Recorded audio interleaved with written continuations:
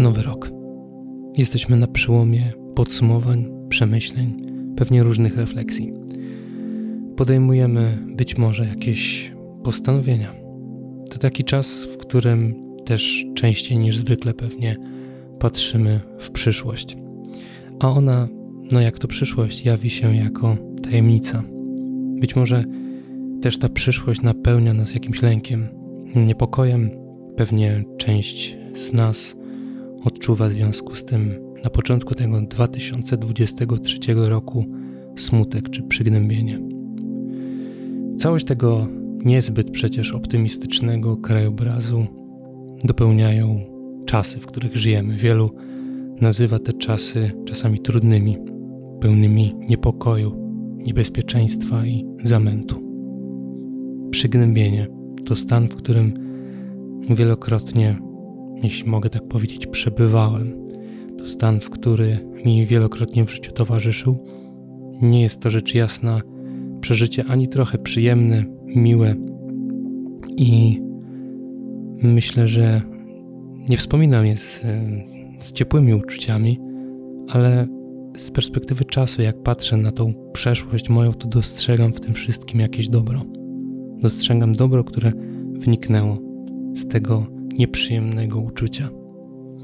To fakt, że lepiej rozumiem dzisiaj przygnębionych i zalęknionych i jest mi do tych ludzi bardzo blisko. I to do Was, moi drodzy, chcę dzisiaj mówić, to do Ciebie konkretnie chcę dzisiaj mówić, to z Twoją historią i z Twoimi różnymi trudnościami chciałbym się spotkać. I to dla Ciebie jest ta audycja o wschodzie słońca u progu 2023 roku. Audycja dla smutnych i zalęknionych.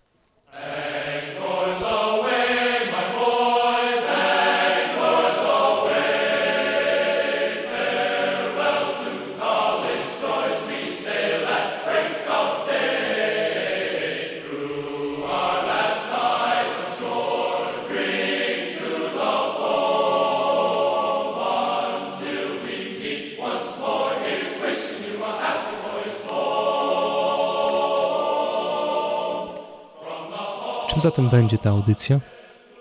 Jej tytuł może sugerować, że będzie to czas pouczeń, że będę mówił, że masz zrobić to albo tamto, że będę zmuszał Cię do jakichś zmian, będę wskazywał na to, żebyś zwrócił uwagę na to i postarał się o coś jeszcze innego. Otóż nie zrobię tego, bo nie znam Twojej historii. Jedną historię, którą względnie znam, to moja historia. I dlatego udzielę sobie dzisiaj jednej rady. Sobie samemu sprzed wielu lat. Odpowiem na to pytanie, które często może słyszeliście w przestrzeni publicznej. Coś w stylu, co powiedziałbyś sobie młodszemu? Jakiej rady udzieliłbyś sobie teraz z perspektywy już zdobytego doświadczenia? A upubliczniam tę radę tylko z jednego powodu, bo wierzę, że Twoja i moja historia mogą być podobne. I wierzę, że moje wędrówki po bezdrożach, moje osamotnienia i moje smutki przeżyłem w sposób, który być może pomoże Tobie. Ja dzisiaj widzę, że wszystko zawiera się w tej jednej radzie. Ty zrobisz nią co zechcesz. A zatem do dzieła. Spójrzmy na pewnego nastoletniego mężczyznę, który dziś mówi do Was tym oto nieco głębszym tonem. Przyjrzyjmy się jego cierpieniom i obawom. Pomijając najdłuższy etap w jego życiu, gdy żył tak, jakby Boga nie było, jak to się mówi, gdzie wszystko inne, dziewczyny, zespoły, kino, kultura, pieniądze, wszystko było ciekawsze niż Pan Bóg, to widzę przede wszystkim faceta, chłopaka powiedzmy, który przez lata miał głównie pretensje. Czemu nic nie robisz, Boże, skoro jesteś? Pyta. Czemu cię nie ma w moim życiu? Skoro jesteś, no tak mówią, że jesteś, to dlaczego mnie to wszystko spotyka? Dlaczego nie idzie mi w szkole? Dlaczego nie mam dziewczyny? Dlaczego nie jestem popularny jak inni? Dlaczego jestem nikim szczególnym? Dlaczego właśnie nie jestem nikim szczególnym? Dlaczego inni się ze mnie śmieją? Wreszcie, dlaczego nie jestem poważany jak inny? Czemu cię to wszystko nie obchodzi? Dlaczego milczysz, patrzysz tylko, przyglądasz się?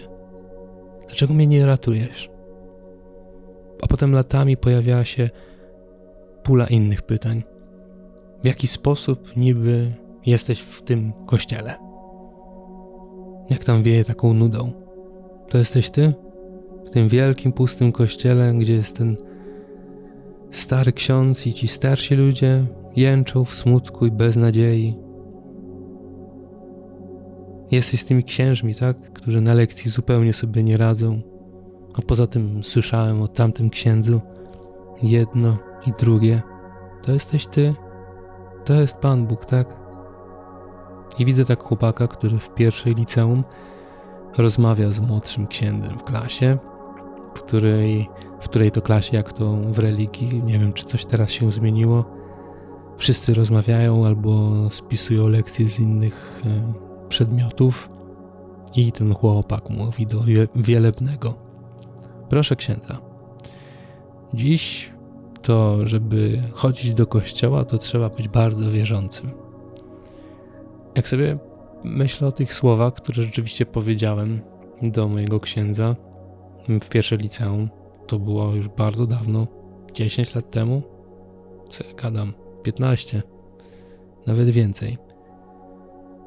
To sobie myślę, aż się prosi dopowiedzieć, a co dopiero dziś.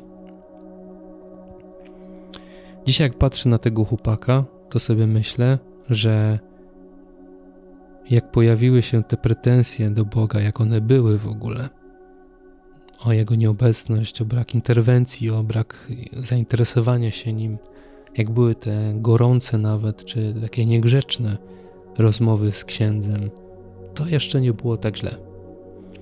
Bo potem przyszły lata czegoś gorszego. Czego? Lata zupełnej, ale to zupełnej obojętności na te sprawy tak zwane Boże. Ile bowiem można mieć pretensje, szczególnie gdy życie mija i się nie zmienia, a On nie odpowiada, no to po prostu odwracasz swoją głowę i idziesz w inną stronę. I chłopak poszedł, i chłopak popłynął. I tak z roku na rok było coraz gorzej. Coraz to większe niepogodzenie się z samym sobą, narastające pretensje do wszystkich wokół, bo już do Boga nie, więc na kogoś trzeba też było. Że nikogo to nie obchodzi, że jest sam, że nikt nie rozumie. I tu pojawiłaby się moja pierwsza rada do siebie młodego. Na te trudne czasy smutku i cierpienia. Brzmiałaby ona mniej więcej tak. Popracuj nad obrazem Pana Boga w Twoim życiu. Bo co się stało? Przez utratę pracy, przez utratę relacji, nagłe osamotnienie, nieradzenie sobie z nałogiem,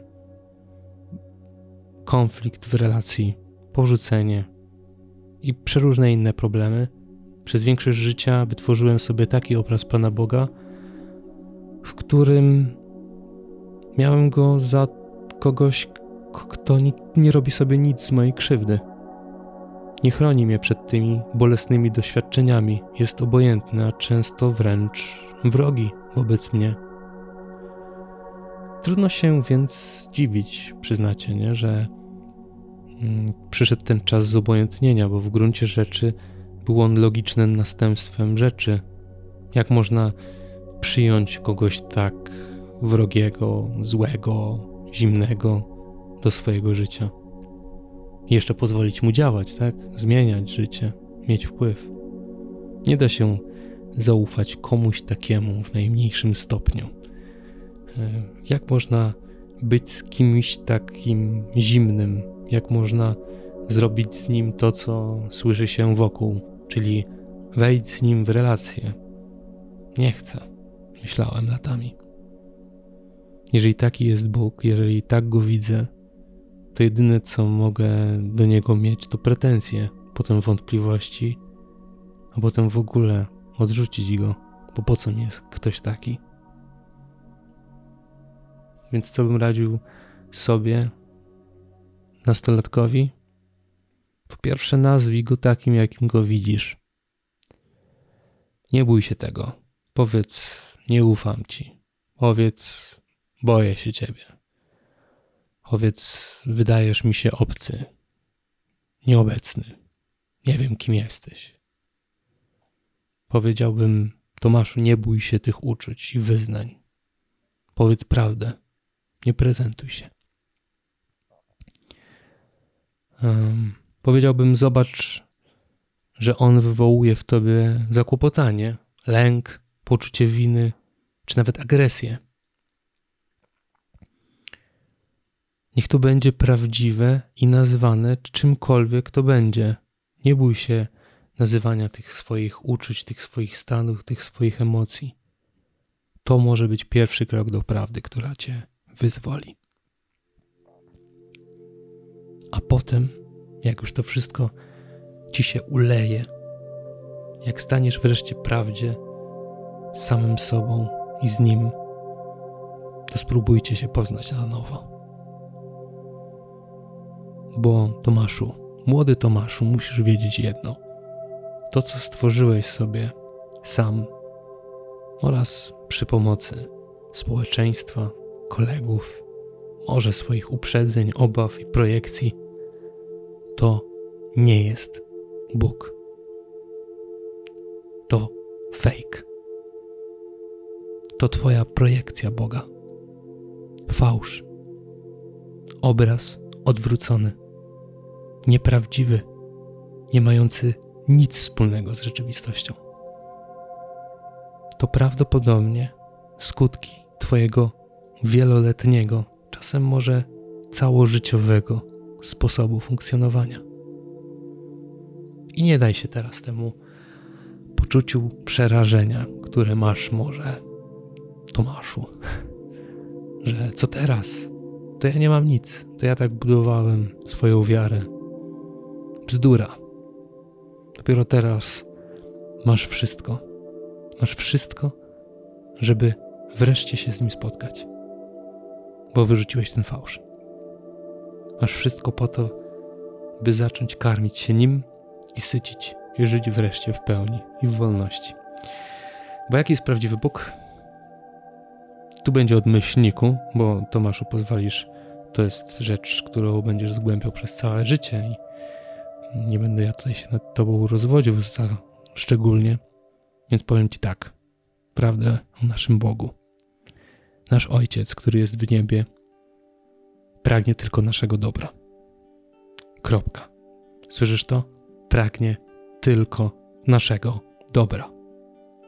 Po drugie, nasz Ojciec, być może tak go nigdy nie nazwałeś, mimo że może w pacierzu Ojcze nasz padło wiele razy, to tak naprawdę nigdy nie przyjąłeś tego, że On jest twoim Ojcem. No ale dobra, nasz Ojciec jest, uwaga, kochający nas nieustannie. Nieustannie. Ani na chwilę. W obliczu wszystkiego, co robiłeś, co zrobiłeś, co zrobisz, nie przestanie nas kochać. Po trzecie wreszcie, Bóg, nasz Ojciec, jest Bogiem, Ojcem, bliskim i dostępnym. Nie jest abstrakcją. Nie jest ideą. Nie jest wyobrażeniem. Jest osobą. I tylko do tego ostatniego myślnika pozwolisz, Tomaszu. Często Bóg wydawał ci się odległy, niezainteresowany twoim życiem, bo oczekiwałeś cudów, a raczej lepiej byłoby to określić cudowności, nadprzyrodzonych zjawisk, dotknięć, w których będziesz miał jakby nagle taką pewność, że tak on jest. Poczułem coś dziwnego, paranormalnego. Tak, wiem, że on jest. Czekałeś na to może wiele lat. Myślałeś, niech teraz przemówi, niech dotknie mnie w spektakularny sposób, niech stanie się coś mi we śnie, na jawie, jakkolwiek. Bo jeśli to się nie wydarzy, to go nie ma. To go nie czuję, to nie mogę mieć z nim relacji. I Tomaszu, daję Ci na całe życie fragment świętego Augustyna. Ten fragment zapamiętaj i sobie go czytaj w każdym momencie, gdy będziesz pragnął takich cudowności. Niech on zawsze w tych momentach gonitw za właśnie tymi cudownościami Cię prostuje. Niech przypomina Ci o bliskości Boga.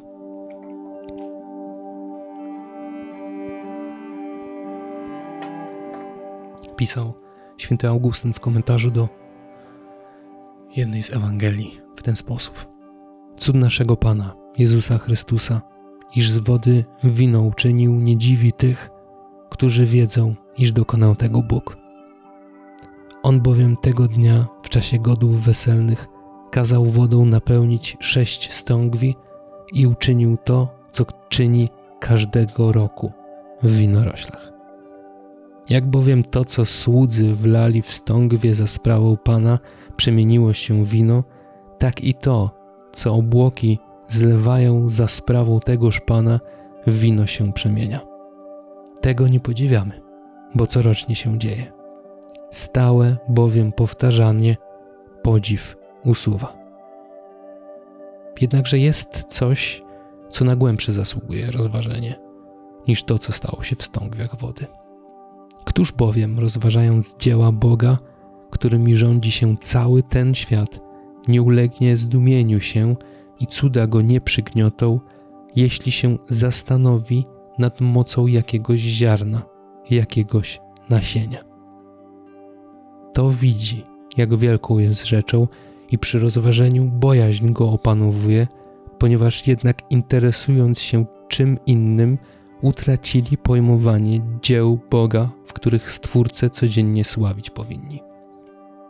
Bóg zastrzegł w sobie pewne niezwykłe czynności, aby niejako śpiących cudami pobudzić do Jego chwalenia. Umarły życie odzyskał, ludzie się dziwią. Tylu codziennie się rodzi, a nikt się temu nie dziwi.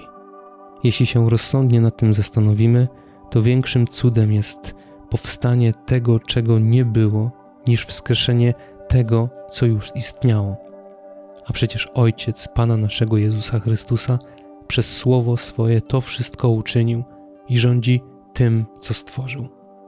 Wcześniejsze cuda uczynił Bóg przez samo Słowo swoje, które jest u Niego. Późniejsze cuda zdziałał przez Słowo swoje wcielone, które dla nas stało się człowiekiem. Jak podziwiamy to, co Jezus, człowiek, uczynił, tak podziwiajmy to, co Jezus, Bóg, zdziałał. Przez Jezusa, Boga, stało się niebo i ziemia, morze i wszelka ozdoba niebios, bogactwo ziemi, płodność morza. To wszystko, co oczom podpada, przez Jezusa, Boga, zostało uczynione. I nad tym pracuj, Tomaszu. Nastrój swój instrument na nowo. Swoje urojone oczekiwania. Przejrzyj, usuń swoją ślepotę. Bóg jest blisko. Bóg jest bardzo blisko, że nie może być bliżej, bo naruszyłby twoją wolność. A jeśli ci mało jeszcze, Tomaszu drogi, to sięgnij proszę po mapę, którą sporządził sam Jezus Chrystus na wypadek tego, jakby go ktoś chciał szukać. Na wypadek, jakby komuś było go w świecie mało. Albo na wypadek tego, jakbyśmy poczuli, że jest nieobecny, że go nie ma, że go nam brakuje. Jak się nazywa ta mapa? Gdzie ją znaleźć? Początek kazania na górze, czyli 8 błogosławieństw. To jest mapa. Szukajcie łagodnych, ubogich w duchu, prostych, płaczących, pragnących sprawiedliwości, miłosiernych, czystego serca, wprowadzających pokój, cierpiących i prześladowanych, a znajdziecie Jezusa. I sami bądźcie tacy, a znajdziecie Boga tak bliskiego, tak obecnego, że nic już w waszym życiu nie będzie takie samo.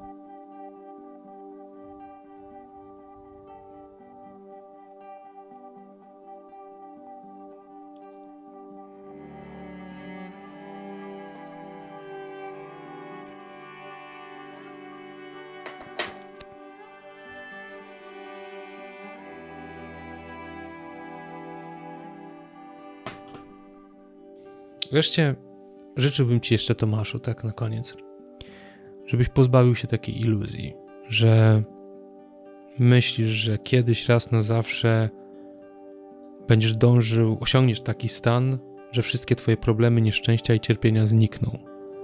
Że sposobem na to jest uwierzenie w Pana Boga. Wiara i zaufanie Bogu to nie metoda na uniknięcie trudu, nieszczęść, problemów i cierpień, Tomaszu. Wiara nie jest od tego. Ale relacja z Bogiem to droga, na której doświadczysz realnie tego, że Bóg cię kocha. Czyli, że w tych trudach, nieszczęściach, problemach, cierpieniach nie jesteś sam. Że możesz to wszystko, co nazywasz bólem, cierpieniem, na tym świecie przeżywać zupełnie inaczej. Że to samo życie z Nim już nigdy nie będzie takie samo, jak wtedy, jak przeżywałeś to sam. To się dzieje w bliskości z Panem Bogiem. I na Nowy Rok, ostatnia rzecz. Wszystkim wam, moi drodzy, chciałbym opowiedzieć jedną taką anegdotę z filmu Crazy z 2005 roku, jeśli dobrze pamiętam, Jeana Marca Valli. I chciałbym, żebyś ty, droga słuchaczko, ty, drogi słuchaczu, wziął to sobie do serca. To jest oczywiście anegdota, ale bardzo ewangeliczna i prawdziwa. Jest spotkanie po śmierci, rozmowa z Jezusem. Powiedzmy, że ty jesteś w niebiosach i rozmawiasz z Jezusem. Taka, wiecie, trochę dziecinna metafora, no ale niech będzie. I Pan Jezus z tobą patrzy na ziemię i oglądacie sobie twoje ślady. Takie, wiecie, ślady, jakie człowiek zostawia na ziemi.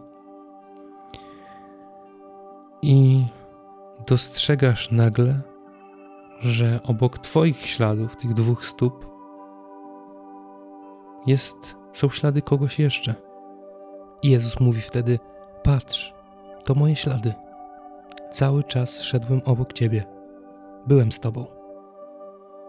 Ale w pewnym momencie ten człowiek, który jest z Jezusem u niebios, patrzy na ziemię, przybliża się i widzi, że w wielu miejscach, gdzie było tak najbardziej ciężko, tak najbardziej trudno, tak najbardziej smutno, są tylko jedne ślady. I zadaje pytanie Jezusowi: Boże, dlaczego wtedy nie byłeś ze mną? Wtedy najbardziej cię potrzebowałem, wtedy czułem się smutny. Wtedy tak bardzo nie czułem twojej obecności. Dlaczego mnie zostawiłeś? Jezus odpowiada: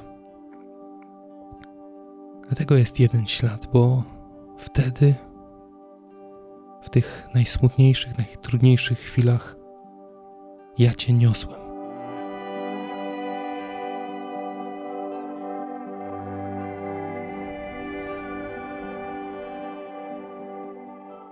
On jest. Niezależnie od czasów i od tego, co nam się w danej chwili wydaje. On jest. I ciebie niesie. Jest z tobą. Bądź spokojna. Bądź pewny. Nie lękaj się. I tego wam życzę. Tego tobie życzę. na początku tego 2023 roku, tej świadomości i w każdych innych trudnych czasach.